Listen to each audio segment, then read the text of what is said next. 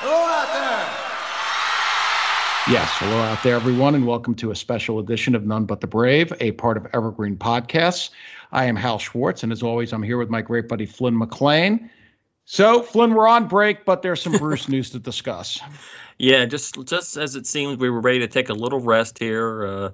Bruce does a little nice little flurry of activity over the last couple weeks. That is for sure. We got an announcement about a No Nukes film coming up, which I know some people are a little disappointed because it seems to put Tracks 2 back in the box, but let's just focus on what is coming. And the No Nukes film is, I think, very exciting. It's one of the few, if not the only footage, I think, of Bruce that's complete in the 70s that was actually captured on film, which is important because that'll be a much higher grade source than some of the other stuff we've seen, like Tempe or Houston. Okay, I see what you're saying. Yeah, I mean, it's a relatively shorter set. It's not one of their normal shows from 78 or 1980, but it's a nice little a compact show. I'm looking forward to seeing it. I feel bad for people who bought the Nugs releases and didn't download, who just streamed it of the No Nuke shows, because they've lost both of those shows have come off the Nug service. But so I'm hoping that the audio version or the audio release, and I assume there will be an audio release, will be both shows in their entirety. Sounds like it. Okay. I hope so. I agree that, and this is one of the issues that goes on not only in music, in our industry, in film. I personally think they should do something for the people who didn't download it. I get it. You're supposed to buy it and download it and store it on your own computer or however you store stuff. And in this case, some of the people didn't do it, and now they've lost access to it. I don't think it's 100% right. Once you pay for something, in the old days, you bought a CD. Obviously, nobody came to your house and took it from you. So hopefully they'll correct it, and I do think there's going to be an audio release, and it sounds like it's going to be mixed by Bob Clearmountain, so I'm sure it's going to be much higher quality than what was released via Nugs.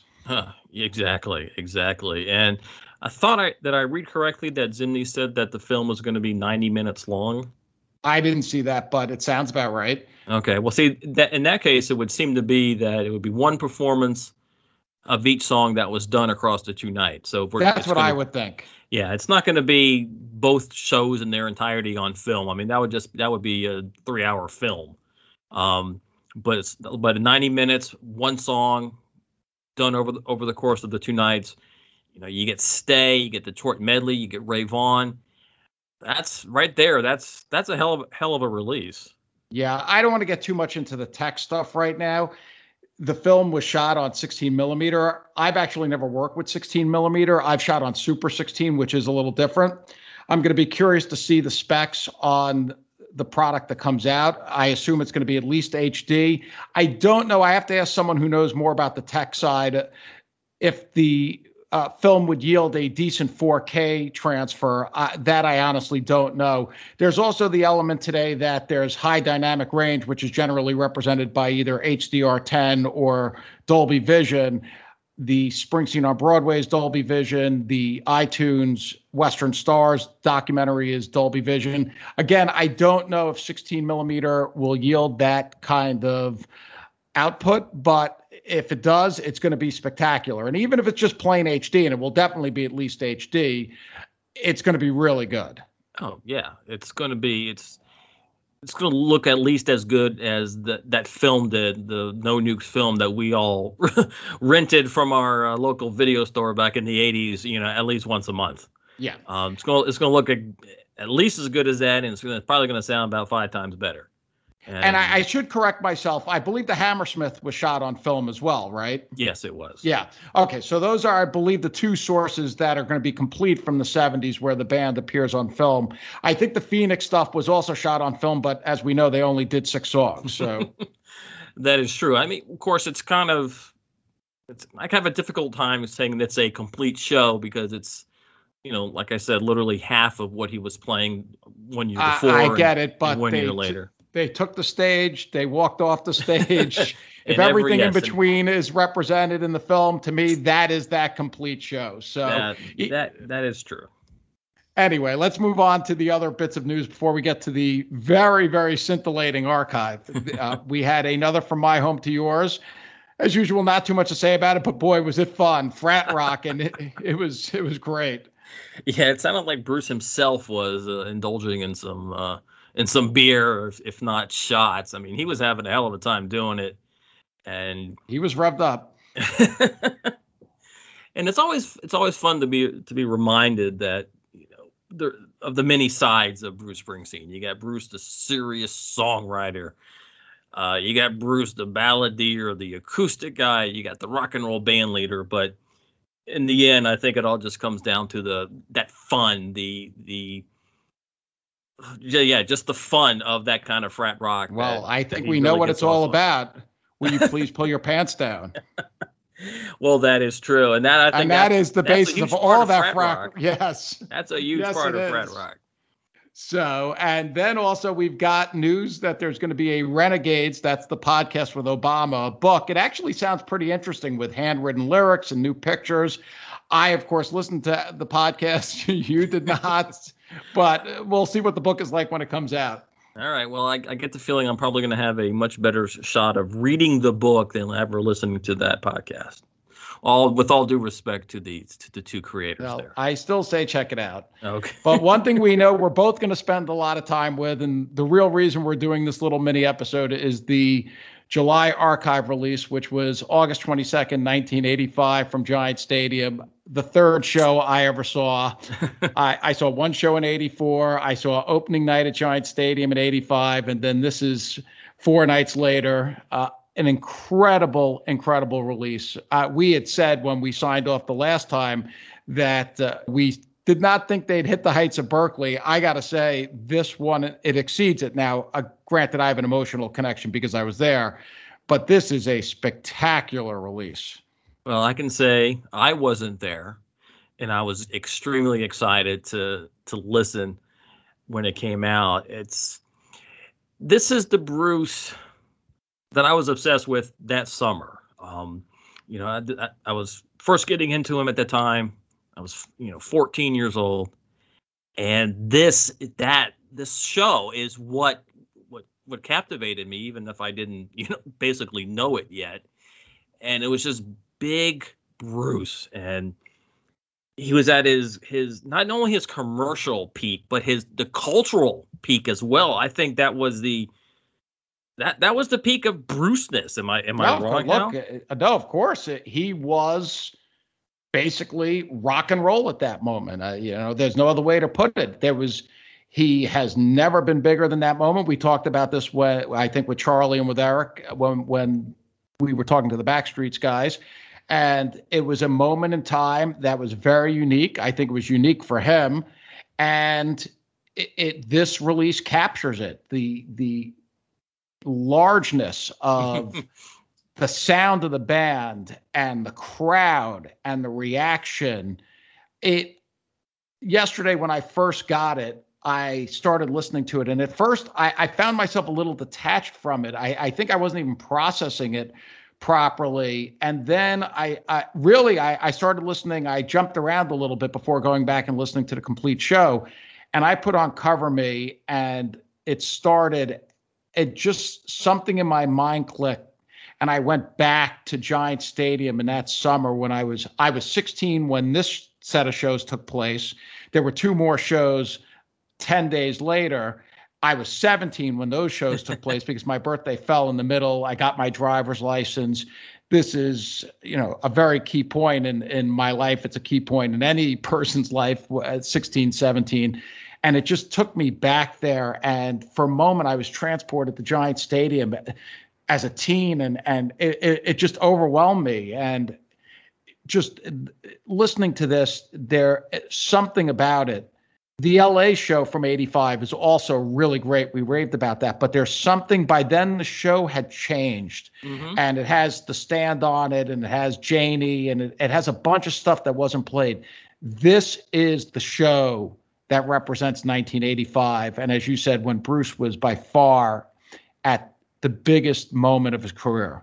I tweeted about this, but I remember reading in Backstreets magazine and their coverage of Live 75, 85. They were going through all the shows that sourced that box set, and they called the six night stand at Giant Stadium in that August and September the Super Bowl of Springsteen. And that description has stuck with me all these years, and I can't think of a better way to describe it. And as I said, I wasn't there, but the bigness, everything was large, everything was big. Yeah. And it really comes through, whether it's the big drums or the big synthesizer. It's all there. And you're right, comparing it to that LA 85 release, it's a little different. It doesn't there's something just different. I'm having a hard time really placing my part of it is that LA is LA, and having lived here for many years now, LA has a sort of detachment to it. No matter how big you are, no matter how big the show is, this was Bruce in Giant Stadium in New Jersey with his people at the moment that he would never be bigger. And just, it represented summer. It represented so much about the Garden State, which he makes reference to in the show numerous times. And as we know, he continues to make reference to his impact on that, even in Springsteen on Broadway. He elevated the state, and you get it in this show. There's something funny about it, because I read someone was complaining there's an air horn that goes off. I think it's at the beginning of Trapped.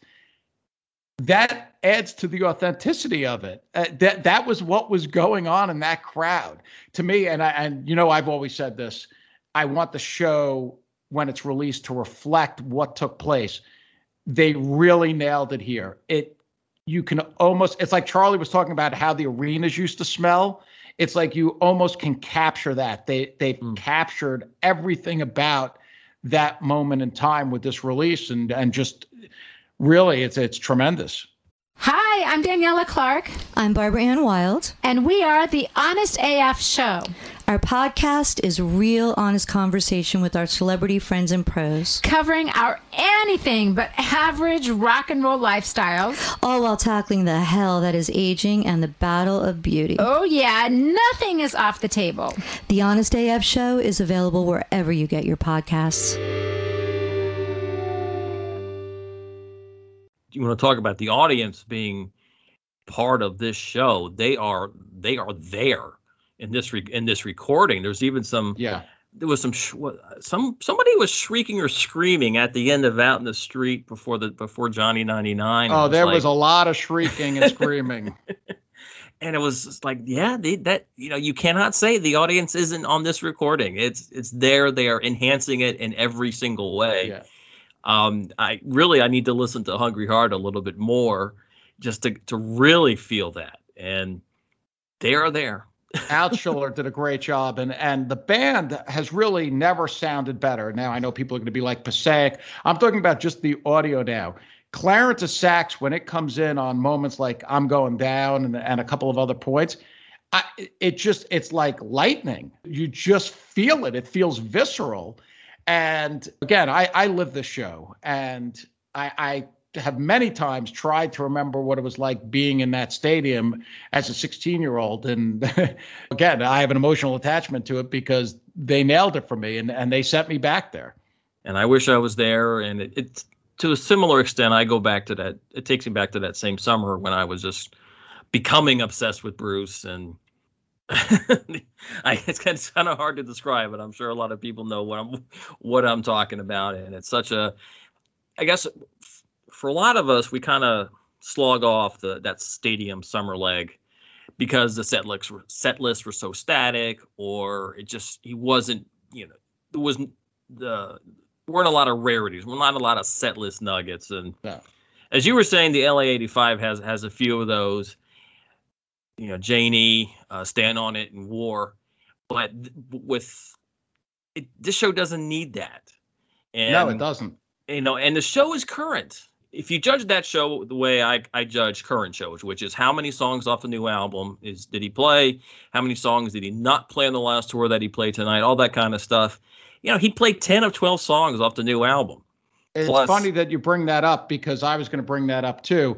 It almost in a way was like his dream because we know he always wants to feature his new material. And of course, he'll never have new material that registered with the public like Born in the USA. That's impossible. It's sort of miraculous that it happened the first time. But he went with it and relying on that new material, which now he did have 7 top 10 hits. So it's not like the crowd was sitting there and he was playing obscurities, as you're pointing out. But he rode that new material and he put together a show. You listen to it now, 36 years later, it's really compelling. I think artistically, perhaps we haven't given these shows enough credit over the years. Probably not. And that's probably because the recordings from that leg have really not exactly been, top notch. There have been very few recordings from that summer that are really worth listening to over. I think the Chicago, is it Chicago or Cleveland? It must be Chicago because Night at the Soldier Field. That was a good one. I'd never really listened to many 85 shows except for some of the Giant Stadium shows that I was at, and they were never great. And of course, there were some quality tapes from LA. But I've never been a big listener to this leg of the tour, and I'm going to listen to this one a lot. I listened to LA 85 a lot when it came out too, and just again, really a great listen. Well, I'm going to go back to the kind of like the set list stats that I was kind of going with. I mean, not only were there 10 songs from the new album, but there were 2 from Nebraska, and then you had in an unreleased song at the time called Seeds. And, that's half the show right there. And B-sides, Pink Cadillac. That's right, Pink Cadillac. He was taking some risks then, but he had a safety net. It was called, being on top of the world. Yes, he did. And I think we were supposed to do like 7 or 8 minutes. I think we're at like 15 now, but that's what happens talking about this. And it's just that's how good the release is. I mean, we could talk a lot about it, but I think we should wrap it up now. And do you have any final thoughts on the New Jersey release? Yeah, one more thing. We don't talk about his guitar playing on that tour very much. Oh, yeah, that's actually a good point. There's a lot of it on this show. I mean, Born in the USA and Cover Me and I'm Going Down. I mean, he was really wailing at this show, and that's something that I wasn't expecting. Cover Me was really a revelation listening to. As I said, it's something about that song. When I listened to it yesterday, I sort of snapped into another time. And there's been some discussion about the photo that represents the cover for the archive release. People were doubting that it was taken in New Jersey because he's wearing a leather jacket, and it was very hot those nights. But we have confirmed there is video from August 22nd on YouTube. You can check it out. He was wearing the jacket on Cover Me, and if I recall properly, he actually wore that jacket on Cover Me every night. It was sort of a prop, and he would toss it to the side, I think, when dancing started. Oh, interesting. I wonder why he did that. The show was very choreographed. There's no question about it. And I think that it was the first time he was playing shows, of course, that were that big. And at the time, I think the choreography turned off some of the older fans. But again, just wrapping up here, you listen to it now and you listen to what took place on that night, and it just doesn't matter. I mean, the show was that good. Oh, it was all that and a bag of chips. How's that? Yes, for sure. I'll go with that. And with that, we're going to end our discussion of this wonderful archive. Keep listening to it. We're going to keep listening to it. And now we can wait for the August archive, which could be here in 2 weeks if they actually get back to the first Friday schedule. But I'm going to guess that it winds up delayed, but let's see. That's probably so. But hey, it just leaves us more time with Giant Stadium. Yes. So anyway, what we're going to do is we're going to come back when they do release the August archive, and we'll have our thoughts on that one. If any other news breaks, we'll cover that too, although it seems at this point that the next major news will be the No Nukes press release, which they said is coming in September. Yeah, I like how they announced that an announcement is coming. I think they had a cover for the fact that it was pulled off of Nugs. That was, getting a lot of talk on backstreets and some other places. I guess so. Good point. Sometimes when there's so much discussion of something that hasn't been announced yet, they feel the need to say something. With that, we'll wrap up. None But the Brave is a presentation of Bull Market Entertainment, and we're a part of Evergreen Podcasts. If you want to interact with us, please find us on Twitter at NBTB Podcast. Our website is nonebutthebravepodcast.com. So for Hal Schwartz, I'm Phil McLean saying thanks for listening, and we'll see you further on up the road. Thank you so much. We'll be seeing you. Mad Magazine. Advertising mascots. B-movie posters. And cartoons. Oh yeah, can't forget cartoons. If you get the funky connection that ties these pop culture gems together, you'll dig Two Designers Walk Into a Bar. See, we're a couple of creatively curious pals living between the bookends of grand museums and dive bars. Hey, you know the place, the sweet spot where highbrow and lowbrow become drinking buddies. So join our barroom chats as we talk influential work and uncover stories of how the familiar became iconic.